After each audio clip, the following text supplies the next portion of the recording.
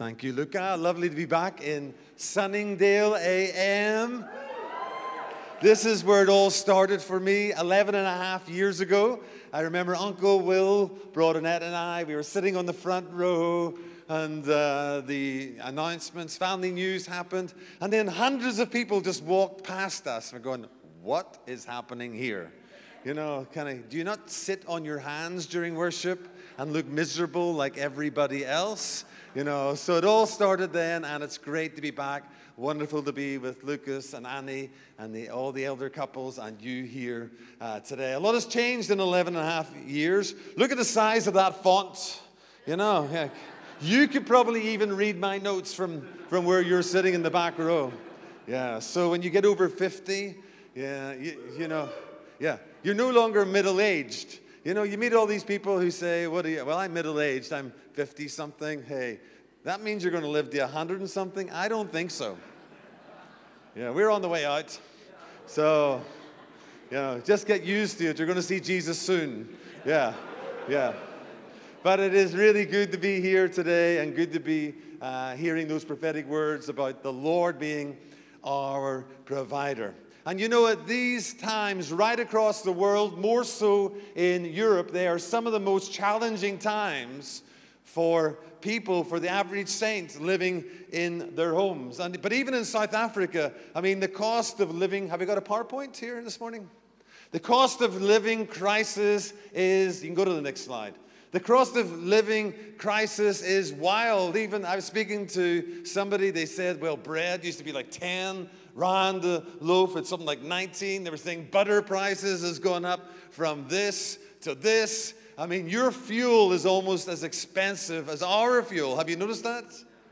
At the pumps. Even when we were planning this conference, that was one of the things that Andrew was very cognizant of, that we want to make the conference accessible to as many people as possible.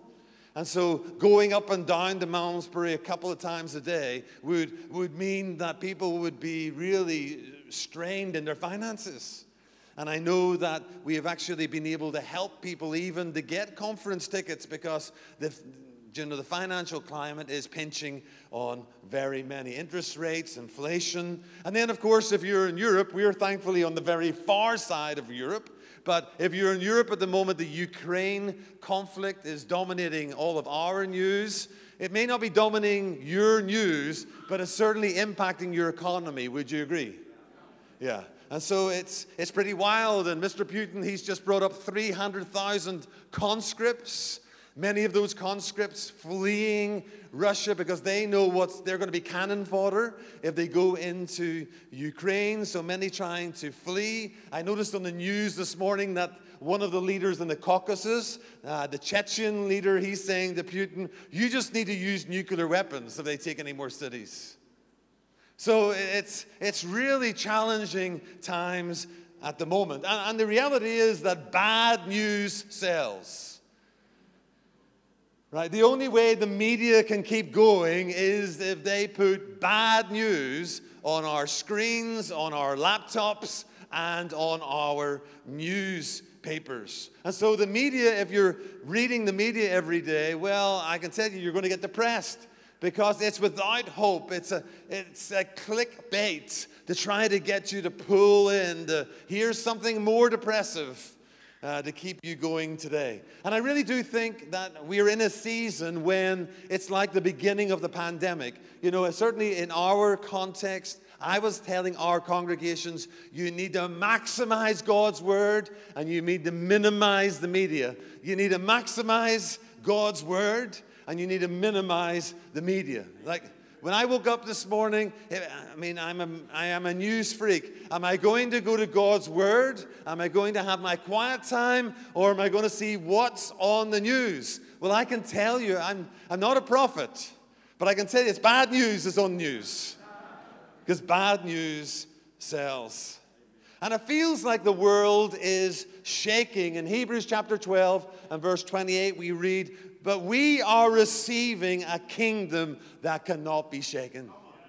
And that's such an encouraging word for us. As everything financially and economically and food prices and our fuel price, everything, like I am paying how much per month for heating my house, not electricity, heating my house. 5,000 rand a month heating my house.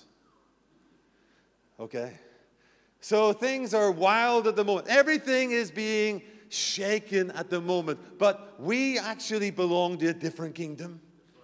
And that kingdom, in some measure, has already come, and it advances through the church. And we belong to a kingdom that cannot be shaken. And so that's why it's so important, church, that we daily build our lives on the rock. Because I can tell you, storms are going to come. Florida has just experienced some of its worst storms ever. Storms are going to come. And we need to make sure that we build our lives on the rock. And of course, building our lives on the rock isn't simply building our lives on Jesus. It's actually building our lives on obedience to Jesus. So like today, you'll hear this message, and it is a word from the Lord to us today. And there are going to be wise people here today, and there are going to be foolish people. And the difference between the wise and the foolish person wasn't what they heard, but what they did. But the great news is that Jesus says, okay, in this world you're going to have troubles. You don't see many fridge magnets like that. You know, I was in America recently. Hobby Lobby's a big American store that's very Christianese, and all of these like pictures and paintings for your home with Bible verses and things like that. But I didn't see a single one that said, in this world, you will have trouble. But the good news today is Jesus says, take courage, for I have overcome the world.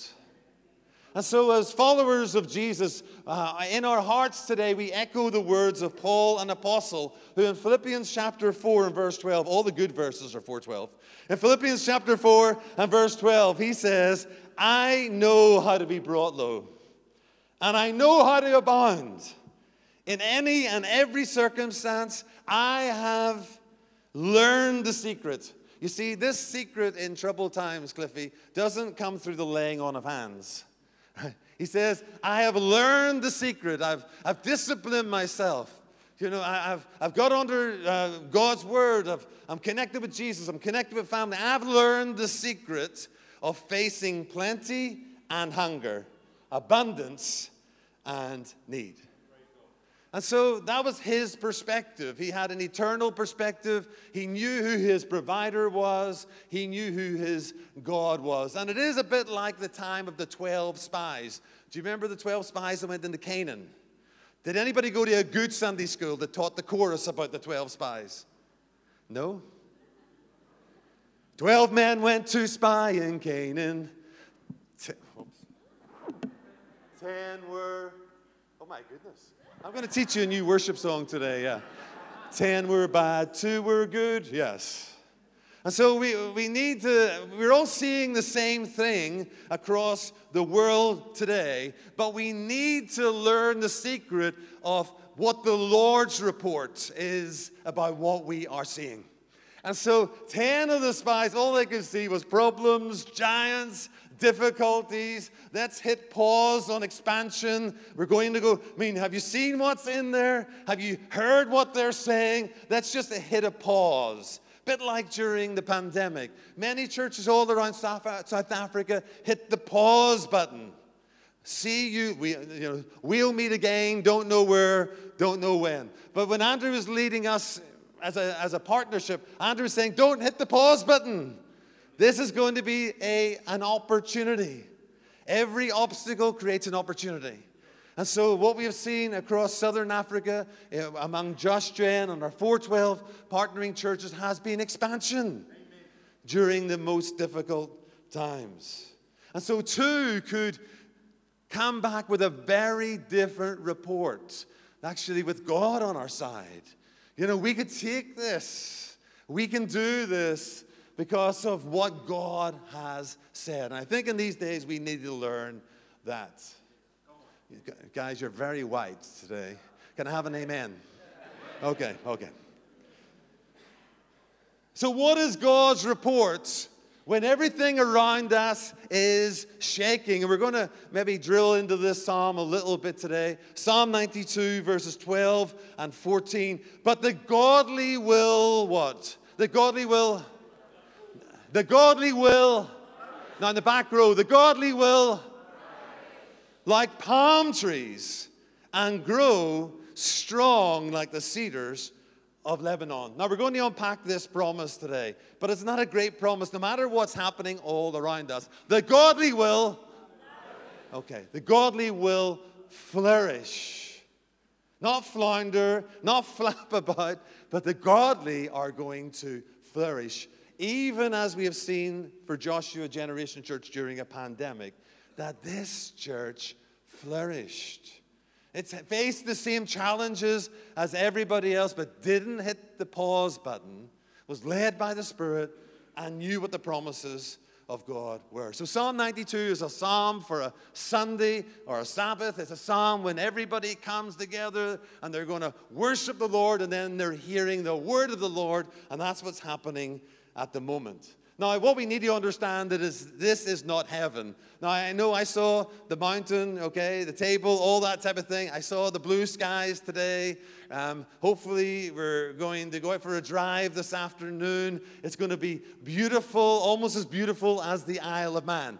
But this is not heaven, This is not the kingdom This is not the kingdom, because the king is not ruling here on earth. You know that. I mean, Satan is the ruler of this world. And that's why the church, as it advances, is taking back his territory and his domain. And so we need to remember that the context that we're in is a challenging one. It's one of blessings. It's one of battles. And just before Jesus was going to go to the cross for you and for me, listen to what he said to his disciples. John 17 and verse 15. I'm not asking that you take them out of the world, but that you keep them safe from the evil one. Let me read it again. I'm not asking that you take them out of the world, but to keep them safe from the evil one. You know, a lot of Christians, when hard times come, all of a sudden it's like Star Trek Christianity. You know Star Trek Christianity? Beam us up, Scotty. You know, it's like, beam us up, Jesus. Come on, Jesus. Batten down the hatches. Take us out of here. But that isn't the way of Jesus. And he doesn't promise that we will be isolated from storms. But to a degree, I think we can see here that there's an insulation that comes. I'm not asking that you take them out of the world. He's not going to remove us from problems and from trials and from difficulties, because often he uses those things to shape our characters. But in the trials and the difficulties and in the storms, there is a degree of insulation that we would be protected from the evil one. And so today I want to think about, what can flourishing look like? Storms are here, storms are coming, storms will go, new storms will come again. But in this season, when it seems as if globally now the world is being battered, what can flourishing look like? And I'm just going to put one lens on it. Of course, flourishing can look like, your deepening walk with Jesus, flowing more in the gifts of the Spirit and all those types of things. Loving people, hospitality. But let me just look at one aspect of flourishing. First of all, flourishing, what does it look like? Well, there's light where there is darkness. That's what flourishing looks like. Just imagine what it must have looked like for the Hebrew people in Egypt. I've been there 5 times. I've led 5 outreach teams there. I mean, for 430 years, they're in slavery. They're being beaten and whipped. Now their babies are being exterminated. It is wild. And God sends plague upon plague to that nation. And then finally, there's going to be this plague, the death of the firstborn. It is wild times. But you know what? For God's people, it wasn't that they were isolated, but they were insulated. Because we read in Exodus chapter 10 and verse 23, during all that time, people could not see each other. Sounds like the pandemic. And no one moved. But there was light as usual where the people of Israel lived. Isn't that wonderful?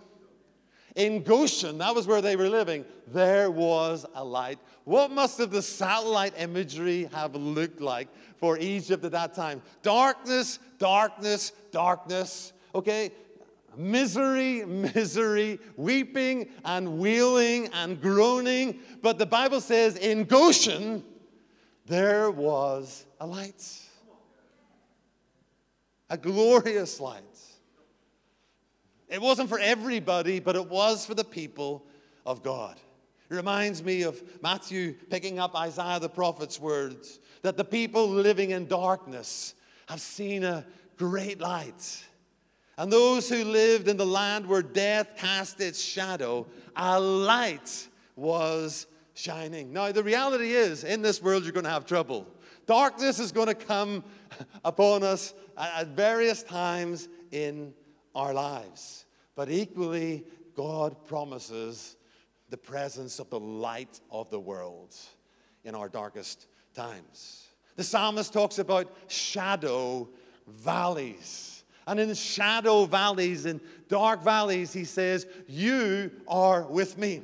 The famous American preacher Donald Barnhouse, I think he was a Presbyterian. His wife died at a very young age. He had I think 3 children when his wife died. And imagine they go to the cemetery, they bury his wife, and they're driving home on the freeway. Barnhouse doesn't know what to say when suddenly a great juggernaut comes hurtling past their car. And suddenly the shadow of the juggernaut falls over the car. And actually everybody, he says, in the car jumps. And then it was like a word from the Lord. And he says to as he's driving, he says to his children, would you rather be run over by that juggernaut or by its shadow?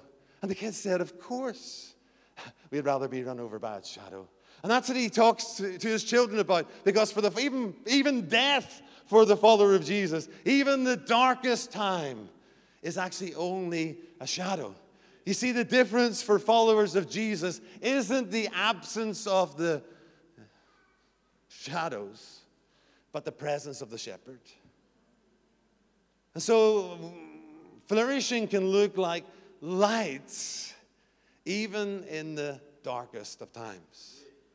At the moment, I'm leading a congregation as well as doing everything else. And I love leading a congregation because you actually get to be with the sheep again.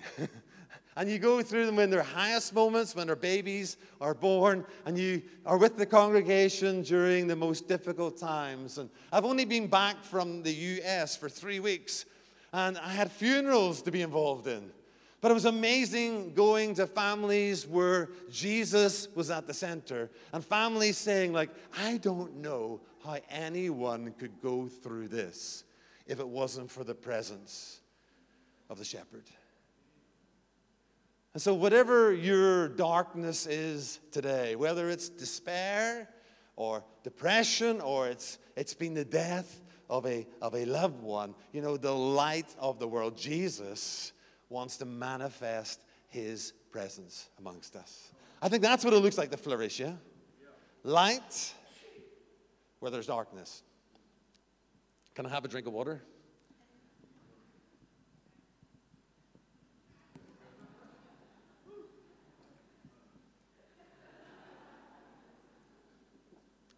Okay, let's look at another picture of what it looks like to flourish.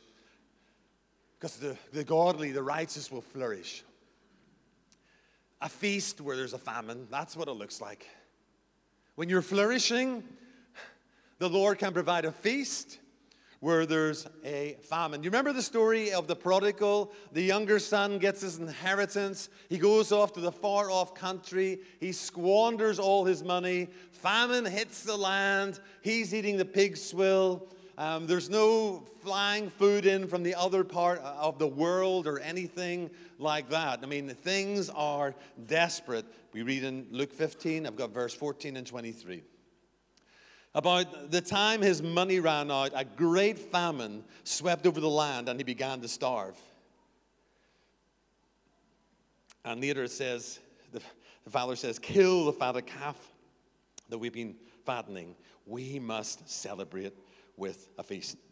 But of course in this story there's another character, isn't there? There's the the older brother, and he's quite a miserable so. What does he say? Well, come off it, Dad. I mean, you haven't slaughtered anything for me and my friends. I'm sure he's thinking as well, I mean, come on, Dad. I mean, everybody around us is starving.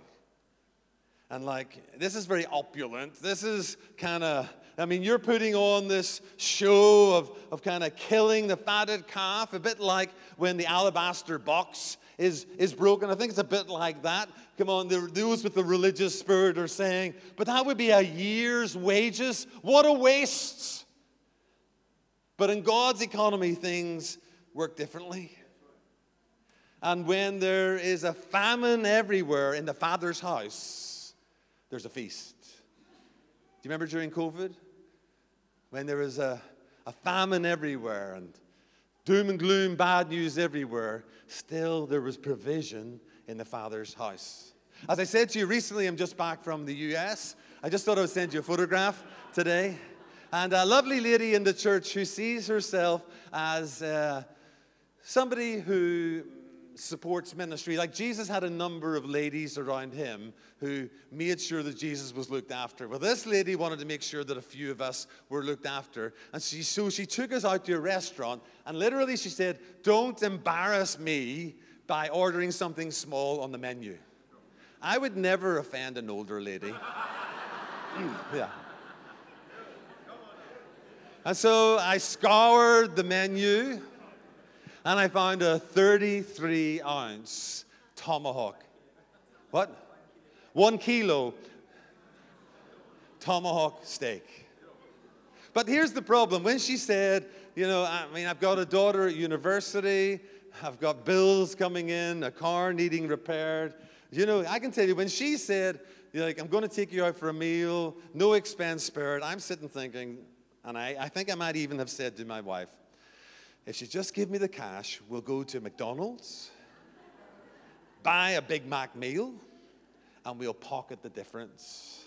We'll pay some bills when we get back. And so I discovered within me there was something of an older brother spirit. There was something of a poverty spirit because of the challenges that were coming against me. I'd forgotten that actually the godly will flourish. I'd forgotten that there's a light when there's darkness everywhere else. I'd forgotten that there can be a feast in God's house when there's a famine all around us. Yeah. And so I ate every single part. Sometimes an elder or somebody functioning apostolically needs to come in and rebuke other elders. So I'm going to do that this morning. Because Andrew Selly was sitting at the same table as me. Chaz, I think, was at the same table. And a number of elders, who now will remain nameless, asked for little doggy bags to take home because they couldn't finish their meat. Come on, Andrew, eat your vegetables, and we'll give you your meat. He's got a conference all week to get payback on me. Yeah.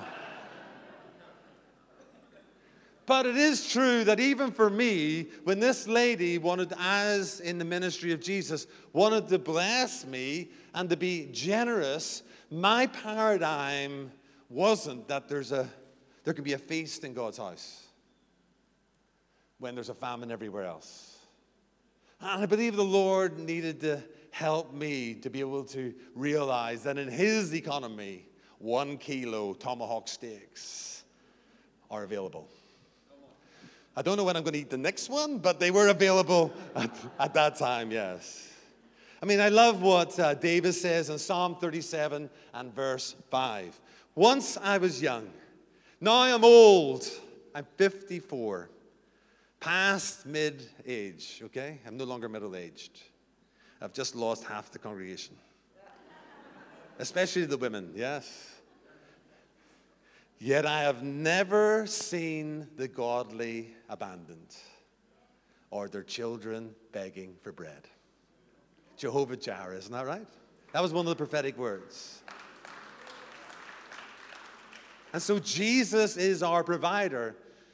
spiritually every day. Everything we need for life and godliness is found in him. All our provision is found in him. And then just lastly, a third lens on what it can look like to flourish is that there's abundance where there is lack.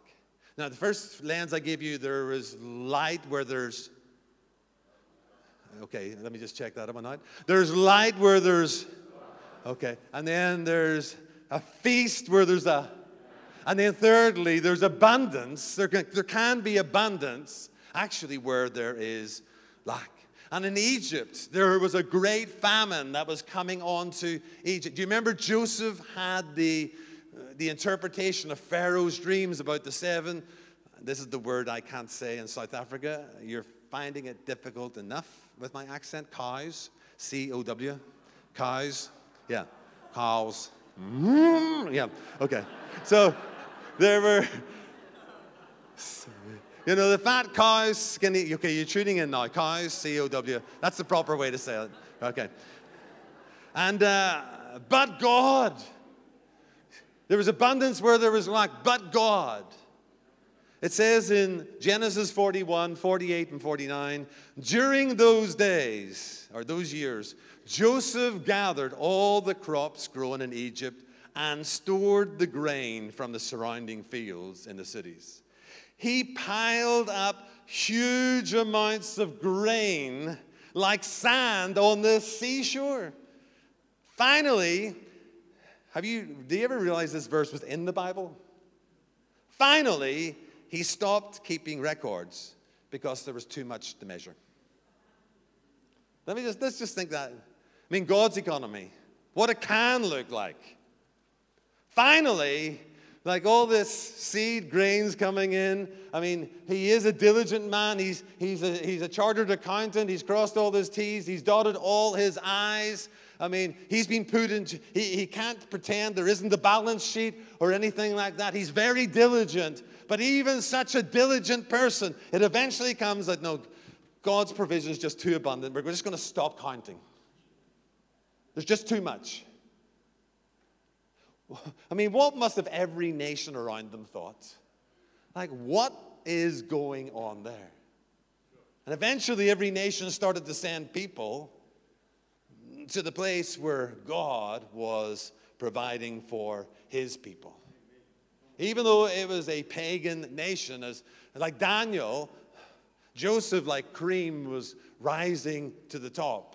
And just as Daniel had done, anywhere that he was positioned, he was carrying the favor and the blessing of God, even to this pagan employer, even to this pagan Pharaoh. So how did they get to the place whereby, like, there's just so much to count? I don't know who counts your offering in the morning, but imagine, Lucas, your offering team is counting here in the morning. They just look at it and they say, we're going to have to get the biggest security company with armed guards to just come and take this away. We're just going to it's just going to take too long to count it. Because God has just blessed us, provided for us, not so that we get bigger, but actually so, as Uncle Will would say, we are a wet pipe through which actually we can sow into and resource and help others. God goes ahead of his people. I know that you have an alms fund here, and you've got the pantry in Joshua Generation Church. And I know for us as well, I mean, during the pandemic, I think, even though Living Hope's only 8 congregation, I think we sowed about R1 million or more in the families within the church during the pandemic. Now, where did that provision come from? In 2008, they had what was called the credit crunch. Okay, that was another financial crisis. And somebody in our church actually came to me during 2008 and says, Jonathan, I think during the credit crunch, people are going to find it difficult to pay their bond. So what I want to do is give you, the church, R1 million so that you can help people pay their bonds. Now, the reality was, in 2008, it didn't really hit us as badly as we thought. We needed very little of that. And so other people started adding to it. And then when it came to the pandemic, suddenly, like, God had gone ahead of us. A bit like Joseph, he'd been storing. And then suddenly when people are saying, I can't pay my bond for 3 months, or I've been made unemployed, or whatever. I mean, there wasn't a poverty spirit, well, we'll help you sell your house, or whatever, Actually, we were able to help people. And I do sense that, over the next couple of years, I'm not being a negative prophet, but I am sensing over the next few years, it is going to be a bit of a challenge again. And what I'm really trusting is that in our congregations, equally once again, we'll see men and women who have been blessed by God, not building an extension onto their house, but men and women who've been blessed by God, actually coming to lead elders like Lucas and saying, you know what, we want to sow into the pantry fund. I mean, I'm flourishing, but I'm not flourishing so that I can get bigger and bigger and bigger. I'm flourishing in order to help the family of God. And when we say that Jehovah is our provider, yes, he miraculously brought bread and meat. I love that verse in the Psalms where it says he rained meat on them. Yeah. Not vegetables. He rained meat on them in the wilderness. But I love that. And sometimes it is that miracle thing. I remember we have a TV show called Heir Hunters, H-E-I-R.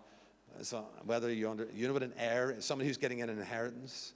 And in our jurisdiction, if somebody dies without a will and there's no family, you've got 10 years to claim the money, otherwise it goes to the government. And I remember there's this TV show about lawyers and detectives that do this. And so they'll phone you up and they'll get a share of the money. So I remember, Annette will tell you, we were sitting in our house and I get the phone call.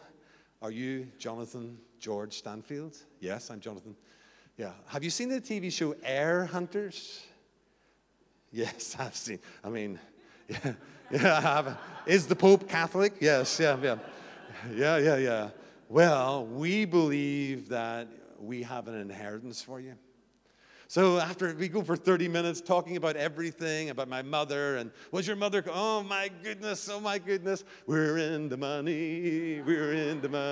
I mean, I had it spent whilst I was on the telephone. Yes, okay. And then about 29 minutes into the conversation, and your mother's brother, I said, no, my mother didn't have a brother. Oh, you're the wrong Jonathan Stanfield. They put the phone down on me. Yeah, they put the phone down on me. But sometimes you can get an inheritance like that. But actually, the normative it isn't. I'm just often, it's the way of the church. It's the way of the church that actually, we'll look at this in a moment. And I'm sure even as I speak now that God is starting to move in people's hearts, that this is the way of the church, that there can be abundance where there is lack. But actually, because the church is the bride of Christ. And the church is functioning as the church. And so, in the months ahead, my word to you is maximize God's word. Maximize the promises of God. Minimize the fear-mongering of the media. And listen to the experience of the early church, because they had famines. It wasn't that they were isolated from famines. In fact, in Jerusalem, they had a famine. But they worked as one big church, one big apostolic field. And Paul, writing to the church in 2 Corinthians 9 and 8, commending the Macedonians who had given so generously, said, God will generously provide all you need. Then you will always have everything you need and plenty left over to share with others. You see, we often maybe stop the verse there. You'll always have everything you need. No, but you'll have plenty left over to share with others. It's like the feeding of the 5,000, or probably more like 20,000, 5,000 men, wives, and kids. 5 loaves and 2 fishes, we bring it to Jesus, and in his hands it is blessed. And there's 12 basketfuls, or the 4,000. In Jesus' hands it's blessed, and there's 7 basketfuls. This is just the economy of the kingdom. It isn't the prosperity gospel. It's actually a providing gospel. Providing for others, caring for others. That there's abundance where there's lack, so that we can be God's hands and feet to others. So how do we position ourselves to flourish? Would you like to know that? Okay, with the 3 people who said yes, just meet me for coffee out there. Okay, how do we position ourselves to flourish? Let me read Psalm 92, 12 to 14. But the godly will flourish like palm trees and grow strong like the cedars of Lebanon. For they are transplanted into the Lord's own house. They flourish in the courts of our God. Even in old age, even as a 54-year-old, they will still produce fruit. They will remain vital and green. You know, for us to flourish, it's so important to find the right soil. And here the psalmist talks about you need to get, because we're not in God's kingdom, we're in the kingdom of the prince of this air. And so we need to get transplanted into God's house, into the soil that's healthy. You know, I don't have many vices. My only vice is I have a vegetable plot. Okay, that's what old people do. Yeah. So I have a vegetable plot and a greenhouse, and Andrew laughs at me. You know, such an old man I am. And normally I grow tomatoes in our greenhouse. We're going into autumn now, or fall. It's the opposite of where you are. But I can tell you this year, my tomatoes were nothing, you know, because I went to the local store, got soil, put the soil down to help my tomatoes. And this soil just seemed to be impregnated with every type of weed under the sun. And everything in my greenhouse was growing except for the tomatoes. Okay. Soil's everything. And that's why it's so important. You know, you can't hop from one place of soil to, I mean, every time you take a pot plant and you take it out and you put it somewhere else and you put its roots down, and then you say 2 weeks later, oh, let's move it again. You know, all you're doing is damaging. That's why you need to be planted. Not just coming once a few weeks or coming on a Sunday morning. We need to be planted 24/7 in that soil in order to flourish. We have a dairy farmer in our church who keeps those COWS and milks them, yeah.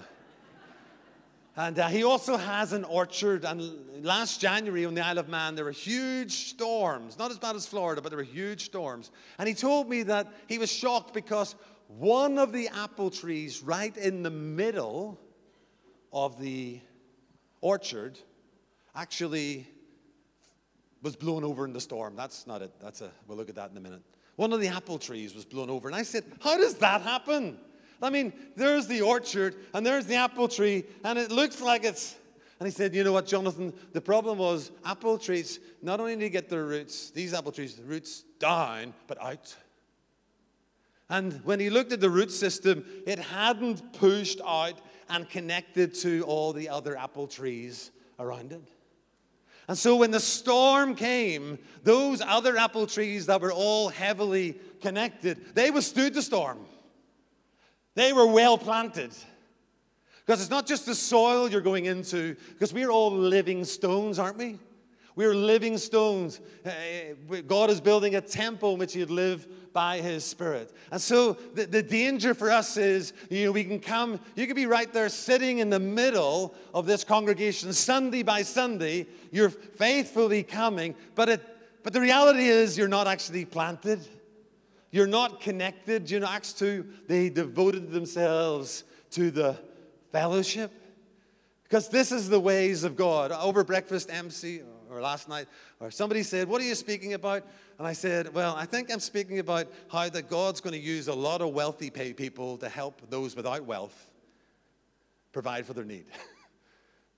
I know God will do miracles as well and may release things and inheritances. But we need to be connected, and we need to be connected to get the benefit of that.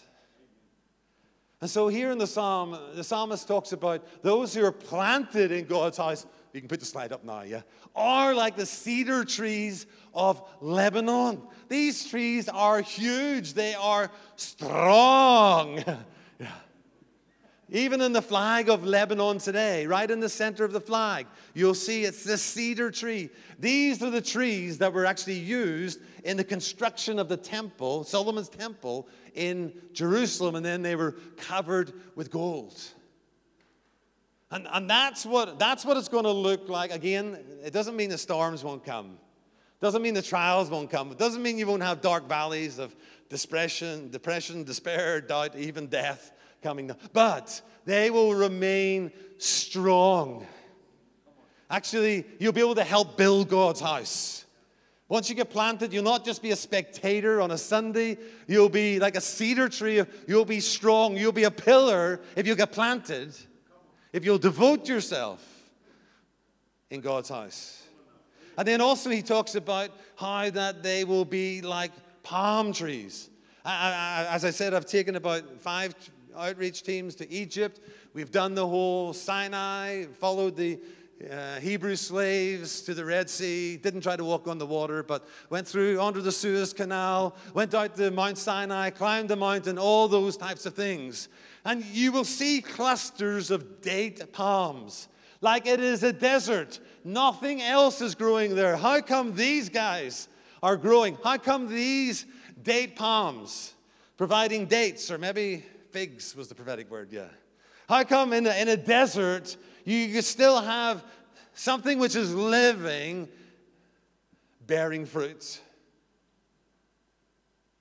Well, they learn how to get their roots deep. It's so important that we put our roots out to others, but actually we need to also learn how to get our roots deep. California is still in a drought, and Orange County is called Orange County because of oranges. Yeah. But what the orange tree owners do is that periodically they have an irrigation. First of all, they have an irrigation system for the trees. Yeah. So from little saplings, they will be given plenty of water, especially in the early years. But then as the tree starts to grow, what the owners start to do is they turn off the water supply. And do you know what happens when they turn off the water supply? They're forced to put their roots down deep. Then they turn the water supply on again. Okay, we're okay. And then in another season, they turn off the water supply, and then the roots go deeper. And that's the way they live. And I actually think that's the way that God shapes you and shapes me. He takes his sons and daughters to the wilderness. I mean, Elijah, he goes out into the wilderness, doesn't he? So many of the Old Testament prophets. John the Baptist in the wilderness. Israel, my son, is in the wilderness. Jesus goes into the wilderness. Even Paul goes into the wilderness, the desert of Arabia. But it's in these times that God shapes his sons and his daughters. It's not that we're isolated from the storms, but in these times, he allows us to learn how to put our roots deep into the water, into the soil, into the nutrients. And that's what we need to do, learn how to do. It's not, coming this Sunday, next Sunday, this Sunday, next. God wants us to put our roots deep. Getting into the Word every single day. Like this morning, man does not live by bread alone, but every word. So, like, even though I had a little bit of a sleep in this morning, 6 o'clock, sleep in this morning, I knew I had to do some prep for this morning, but, what's happening in the world? No, what's happening in the Word? What's happening in the Word? And learning how to get my roots deep. And then taking every opportunity. I mean, I may be functioning apostolically. I may lead elder of 8 congregations. I lead my own congregation now every Wednesday night. My church knows I will not put anything in my diary between 6:30 and 9 o'clock on a Wednesday night. Because I need my roots to go out.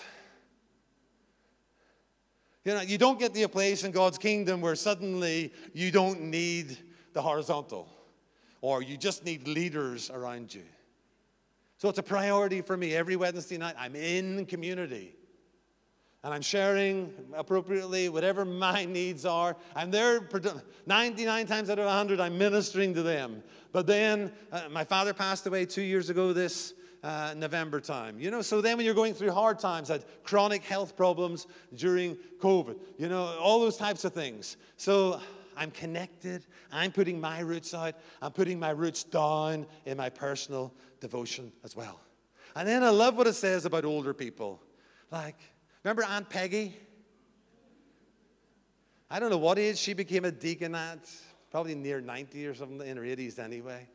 But I love what's happening in our congregations with the older folks. Because that is, I think, what you see, the promise there of flourishing.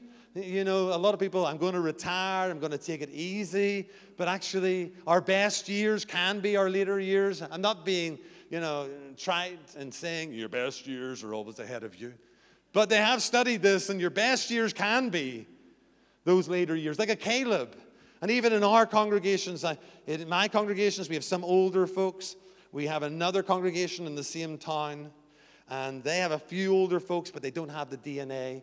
And I have 76-year-olds going to 2 congregations on a Sunday. They're evergreen. One of them, Linda, the hospital said, get your family, you're about to die very soon. A year ago now. But she decided to get planted in God's house. And as a 76-year-old, she's able to minister to others. She has her own little outreach team. On a Sunday night, she goes to this congregation. The older folks in this congregation are starting to catch what she catches, the heart of the church. So let me encourage you, no matter what age you are, it's never too late to start. They will remain evergreen. Okay, evergreen. Start today. So we see this devotion in the early church, and I'm almost finishing now. It says in Acts 4:34, 35, there was no needy people among them, because those who owned land or houses would sell them and bring the money to the apostles to give to those in need. What a flourishing community. There was no need among them.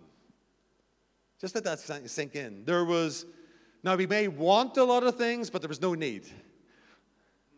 There was no need among them. Now God can provide meat from heaven, and He can provide, manna from heaven. But here, what do we see is happening? Those that God is blessing are actually taking responsibility to ensure that every single member is cared for. I'm sure there's a very generous congregation. I'm sure mine is as well. But one of the problems we have is that people would rather send money around the world before helping somebody in their community group. Just sometimes it can happen. But the Bible says, let us do good. I think it's Galatians 6:1. Let us do good to everyone, especially the household of faith. And so what have we got to offer the world unless we are a light here? And so I'm really encouraging in this season, which I think for those of us who are more wealthy have more margin to absorb, bigger shock absorbers. But I've been speaking to those who are on more modest incomes, and the reality is things are very tight. Is that correct? Very tight. And I think this is the great opportunity to be a light. When ESCOM is switching off your lights, when fear is switching off your lights because of possible bills, actually the world hears, no, there's a light in Josh Jen. The lights are on. The lights are on in the homes. Food's on the table of Josh Jenners. New congregations are being planted out of Josh Jen. Because those who had surplus, and that includes people like me, those who have surplus are actually providing for the needy. And that man who gave me R1 million, or gave the church R1 million, we prophesy in part. He didn't know what he was doing. He thought it was at that moment, 2008, but actually it was for a later time.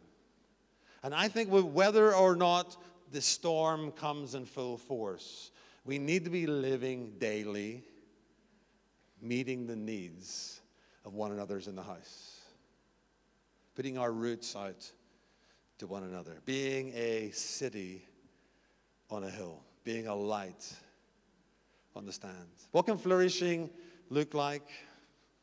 It can be light where there's what? Where there's darkness. It can look like a feast where there's and it can look like what? Abundance where there's lack. But you and I need to learn how to position. There was no need among them. Like the prodigal, there was a feast in the father's house, but there was a famine in the community. So we need to get planted into God's house. And here's the promise when we get planted into Jesus and into his house. John 10:10, the thief comes only to steal and kill and destroy. But I came that they may have life and might have it abundantly. The thief came to rob and steal and destroy. But I have come. That life may not always look like what we think it's going to look like. But if we look at the New Testament church, we see a thriving church against all the odds, a miracle. Just as Israel were to be a light to the nations. That's the call on the church, to be a light. My goodness, what is happening there? Maybe the band could join me and we'll just respond to the Lord. Let's get to our feet here. And let me pray over us. Let's get to our feet and the band can join me as well. What's the Lord saying today? What's the Lord saying today?